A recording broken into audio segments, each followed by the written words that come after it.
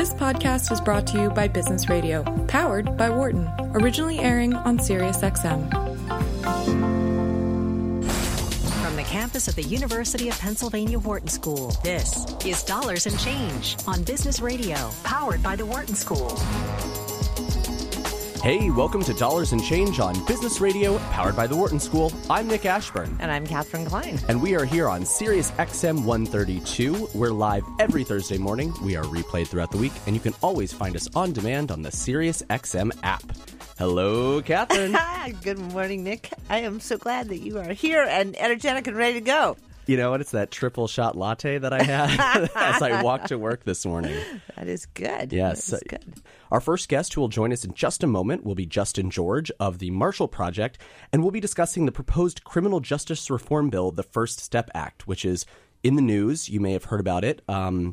Seems like it will be taken up in the Congress again here shortly.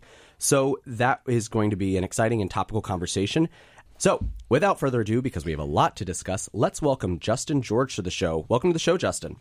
Thanks for having me. Yeah. So, Justin, you actually have a pretty interesting background before joining the Marshall Project. So let's start with you and tell us a little bit about your professional history and journey to where you are now.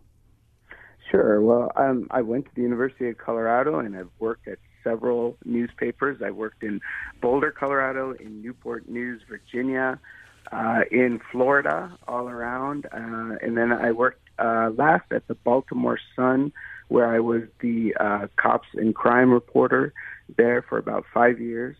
I took 1 year off to go to the University of Marquette, where I did a fellowship, where I did a year-long project on gun violence.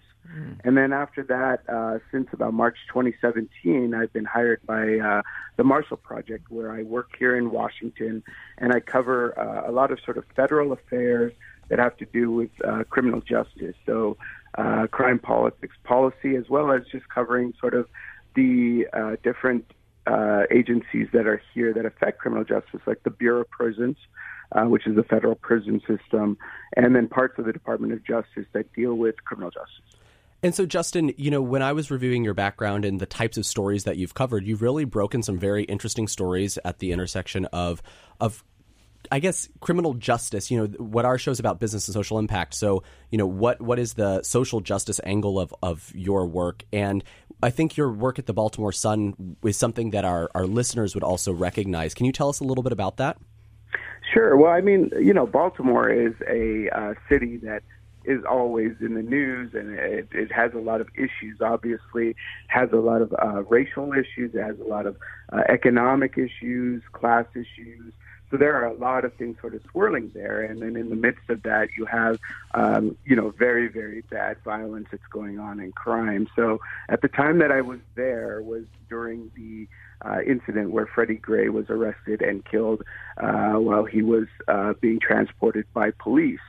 That was a obviously pivotal moment in the city's history. It exposed a lot of sort of the issues that are going on across the country, whether it be at Ferguson or New York, about community relations with police, police use of force, how police deal with the community, and sort of issues that swirled there. So that was sort of, you know, one of the things I was during the Freddie Gray case, and then during the subsequent riots that followed, I was able to sort of be embedded in the police department of all places, but was able to come out with a very unlikely story that I haven't seen before, and that is I got to follow the police investigation into Freddie Gray death to see exactly, you know, how thoroughly they looked at that case.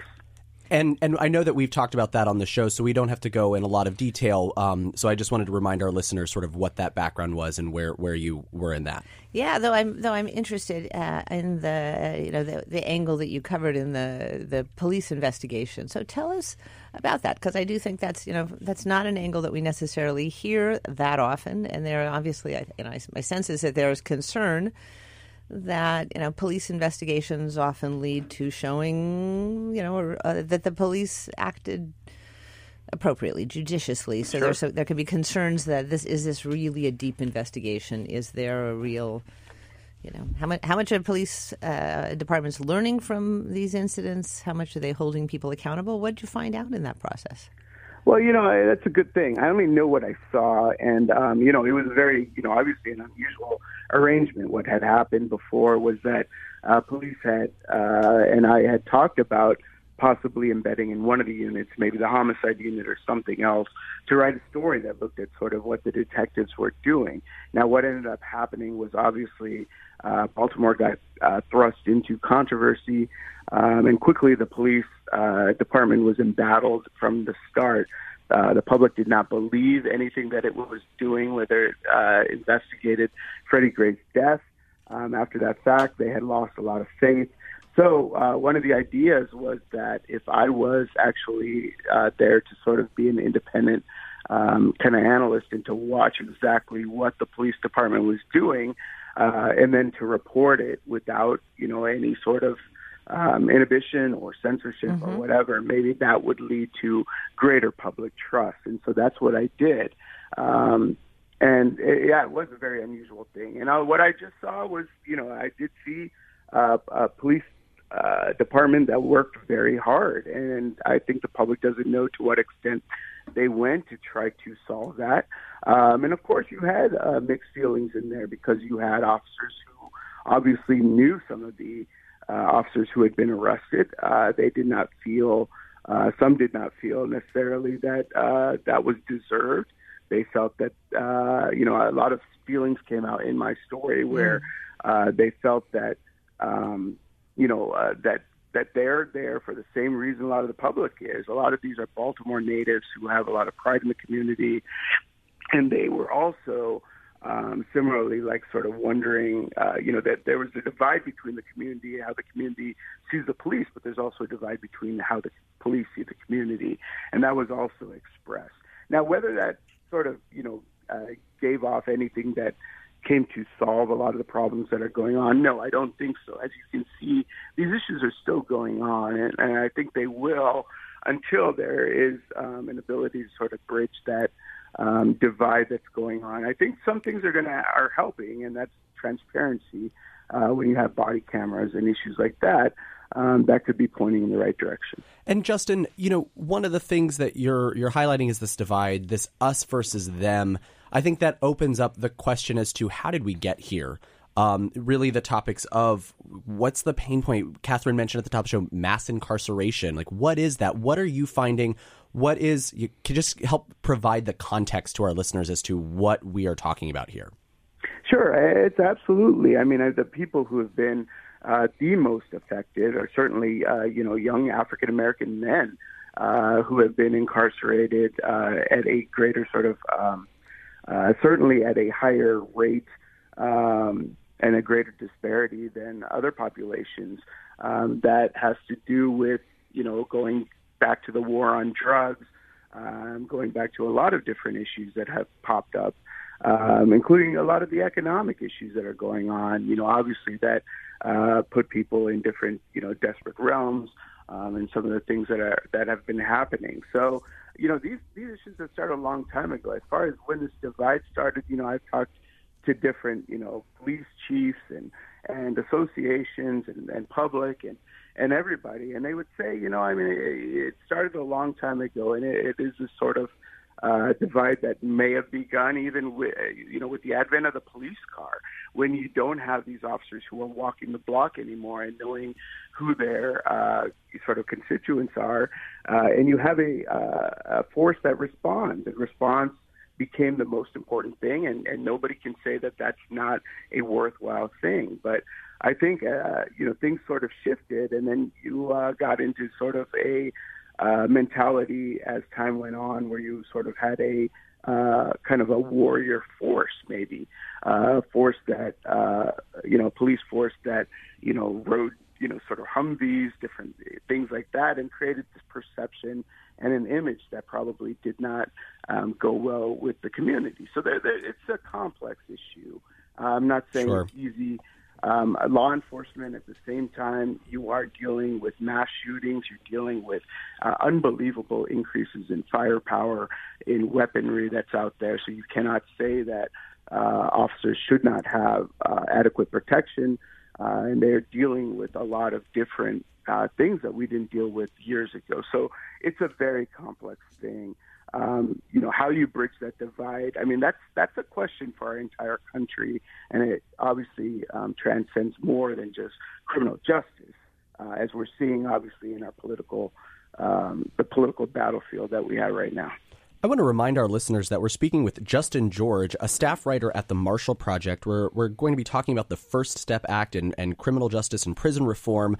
But, Catherine, I had a quick question for you to help us also set the context. So you mentioned mass incarceration. Right. We are going to be talking about prison reform. From your understanding as you teach in this area, what is mass incarceration? What are some of the issues that you are uncovering? Sure. And Justin, correct me if I have some of these statistics wrong, because it's been a while since I've focused exactly on this topic. But in the sort of building up in the late 1960s and in the 1970s, our policies as a government shifted to, and there was a thought of, we will just fundamentally, we will be tougher on crime. And there was a belief that there was a serious crime wave, and that the answer was being tough on crime. I mean, I think some of these, I suppose it's the statement that there was a belief is incorrect. There had been an increase in crime, and the response of the government was to crack down on crime. And what that actually meant in many cases was lengthening prison sentences.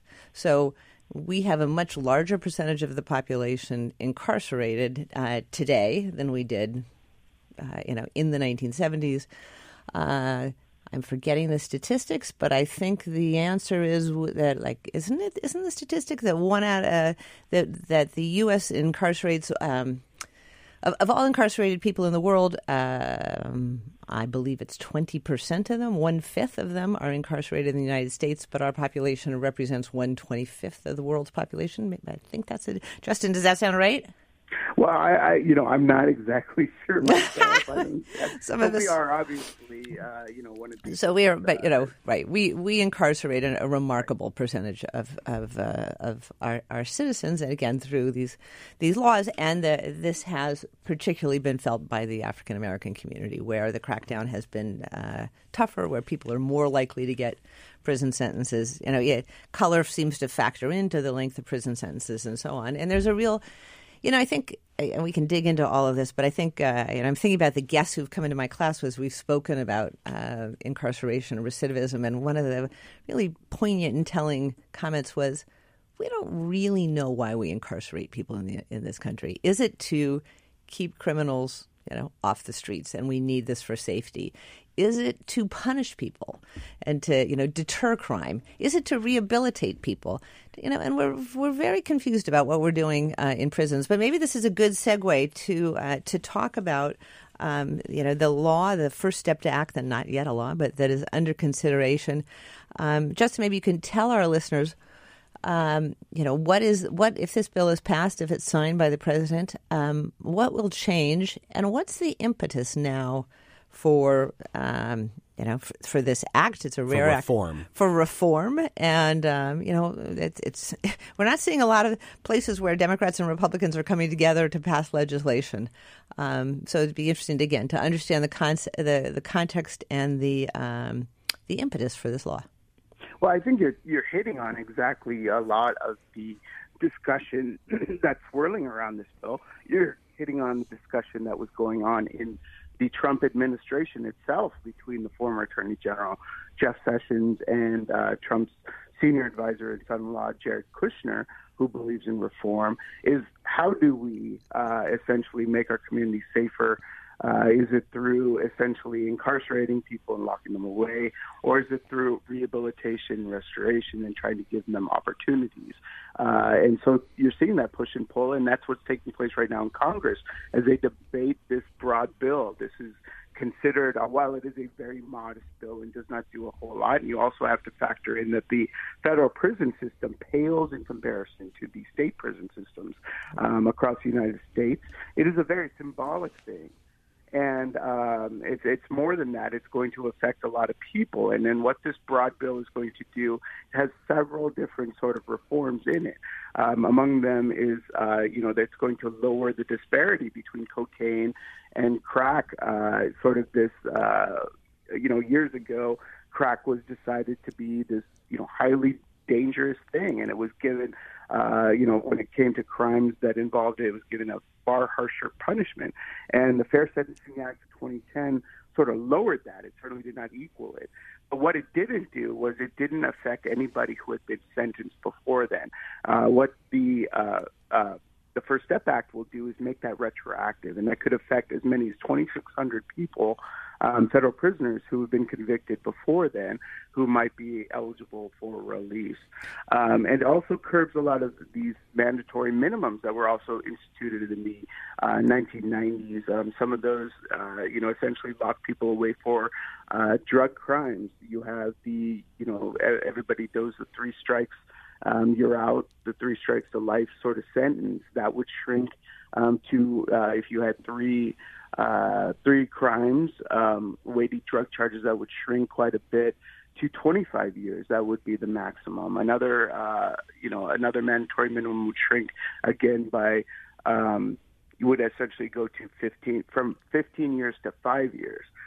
So that's another thing it would do. And in the meantime, it would expand what they call the safety valve. That's sort of the lingo they call it. And what it is it's essentially if you have a criminal record that is, below a certain threshold. We can let you clear your throat for a moment, and I'll take this moment. I mean, I'm curious to understand, as you describe this, whether the focus is on federal prisoners or state prisoners, because as you said, there are far fewer folks in federal prison. And it would, if you can clarify for our listeners the distinction that's interesting and would be helpful. Sure. Yeah. Again, this only affects people who are tried of federal crimes. So I would say, the majority, obviously, the vast majority of crimes are tried in state courts, and these are federal charges that apply. In many cases, a lot of these are, there's quite a bit of white-collar criminals right. That are in federal court. And so, the First Step Act even goes further by saying, if you are a low-risk inmate, it requires the Bureau of Prisons to possibly send you to what is known as home confinement, which is a form of house arrest. Basically, you would be monitored with an ankle bracelet, maybe asked to check in, and that would open up halfway houses, which are a place where certainly older inmates who are getting out and need more transitional help. Perhaps they've been locked away for decades and don't know how to use a cell phone, don't know a lot of the technology that's going on. Maybe they've lost touch with family, so they don't have a root system to sort of get back to. That opens up space in halfway houses for them. These people are going to be released anyway, so you want to try to give them the best transition possible. That's the idea. So, Justin, that brings up an interesting question for me in the bill. When it comes to that new potentially opening up opportunities for halfway houses and that type of service, is there money involved? Someone has to pay for that service too. So, is Congress going to allocate funding as well to be able to serve those halfway houses? Yeah, that's definitely something that Congress will have to deal with. In the bill itself, there are hundreds of millions of dollars that is going to be devoted towards rehabilitation programs, towards education training, towards treatment, mental health treatment, things like that. But absolutely, the halfway houses, at least on the federal side, are run exclusively by private providers, and lately that has become a business. You are seeing some private corporations that many people might know from the private prison industry who have jumped into providing halfway houses for the federal system. So you have groups like GEO, that's a big one, and then other groups that you've certainly heard of, who are now essentially want to get into what they call the reentry business, and that is providing this sort of transitional monitoring that takes place and then contracting with the federal government on it. So, and Justin, as you, you have been a reporter writing for a number of newspapers, but now you're at the Marshall Project. Does the Marshall Project have, a position on this this law or this proposed law? That's not just yes, we're going to cover the news, but we're an advocacy group as well. No, and then that's what we try to make clear, every day. We are not an advocacy group. Now, what we do is we have our niche, and our niche is covering criminal justice. But, as far as, who we are and what we are certainly sort of a new way of doing journalism. We are a startup. We are a nonprofit. But we are not, altogether all that different from your local public radio station or, an NPR. There's ProPublica has been out there for years. We have the same standards and the same ethics as a lot of the legacy mainstream newspapers that are out there. We try to keep, as objective as we can and be non-biased. When it comes to my contacts and my sources, they are, on the right and on the left. And actually, these days, with the First Step Act and with who's leading right now in Congress, most of my sources are actually very, conservative and on the right. But yeah, we are, otherwise we look no different from any others. Our editor is Bill Keller, who ran the New York Times for many years. So, we take ethics and we take objectivity and everything very seriously. What we hope to do is investigate and to spotlight issues for people to see.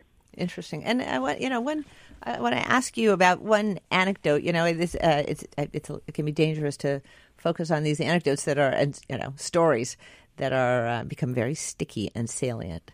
So with that caveat, one of the things I've heard about the Trump administration and interest in this law is that this comes a lot from personal passion from Jared Kushner, the president's son-in-law, and some of his interests in, or a lot of his interest strives from his family's personal history of incarceration. Jared Kushner's father was incarcerated. Kushner saw how disruptive and upsetting this was for the family, and that has been a drive towards let's change the laws.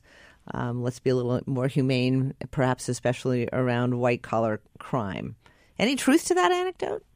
Absolutely. I wouldn't just say white-collar crime. I would say to prisoners in general, and it's absolutely true. I think you just saw Cory Booker actually laud Jared just yesterday and talk about how if it wasn't for Jared Kushner, this bill would not have gone over the finish line. I think that, through the months that we've seen, I've talked to, various people, and you can just look at the comments that his willingness to participate in this and his passion for this is sincere. I do know that, his father's imprisonment in a prison camp certainly did affect him. I mean, to the point, I guess people have told me that he carries around a wallet that his father made in prison camp. And what affected him the most, apparently, was, not so much essentially, that people shouldn't be in prison, but was going to this camp and seeing a lot of prisoners who were just sort of lying aimlessly about, and then his father telling him that these people had so much potential. Many of them were very bright people, were professionals who, had a lot of work, and that they shouldn't be wasting away here in this prison system, that they should be at least finding, good use for them and then feeling like they are making a difference and getting back on their feet. Right. It's, really, really interesting. And I think it's an important point that you make, certainly something that we heard a lot as I've investigated this topic, is that, there is indeed so much waste of potential talent in prisons that we have gone over the last decades to educating people much less in prison, cutbacks on books, cutbacks on teaching programs, cutbacks on Pell Grants. And so there's a lot of, you have a lot of people who are low income, troubled backgrounds, family trauma, in prison, in jails, with very, very little to do to pass the time other than watching really terrible television. So it's interesting that, for you to say to make this connection, and I think to drive home in an interesting way. Obviously, many Americans have loved ones who are incarcerated, but there are probably plenty of Americans who've never, who haven't gone into a jail, who haven't gone into a prison, and for whom this is really other dangerous, stereotyped, and so on. So it's very interesting to have somebody in the White House who has a different experience, and as you say, seems to be advocating strongly and effectively for prison reform. And Justin, I think in the last couple of minutes that we have with you, there's clearly a lot of talk in the news around, journalism and reporting broadly. And as you have been fortunate, it seems to have some, high-level access on the Hill or maybe even the White House, how are you seeing actually the reception to journalists, maybe when you're not necessarily covering the White House and the day-to-day politics of things? Yeah, I'm locked into Washington, and I got to say that, nobody has, called me fake news to my face or anything. But, certainly, you're seeing a lot of the reports. This has been a very, tough time for journalism. Time just named journalists, including, journalists who've been killed, including, at my former company at the Capital News Gazette, Journalists of the Year for the sacrifices, that they have made literally for, our democracy, and by trying to put, information out there for people to be able to run the country, to be able to decide things every day. It's not been an easy time, obviously, for all of us. I think, we feel a lot of the pressure, but at the same time, I think you are seeing a commitment from journalists to, obviously to stay the course and to continue to do our job. And that's what we need to keep doing, is just to focus on that. The information and facts will come out and the public can decide. And that's what we're hoping in the end, that facts, matter and facts will win. I think as an academic institution, we hope that too, that facts win the day. But thank you so much for your reporting and for coming on our show and sharing your insights on the First Step Act. We look forward to seeing the progress and we hope, I think, that it gets passed. For more insight from Business Radio, please visit businessradio.wharton.upenn.edu.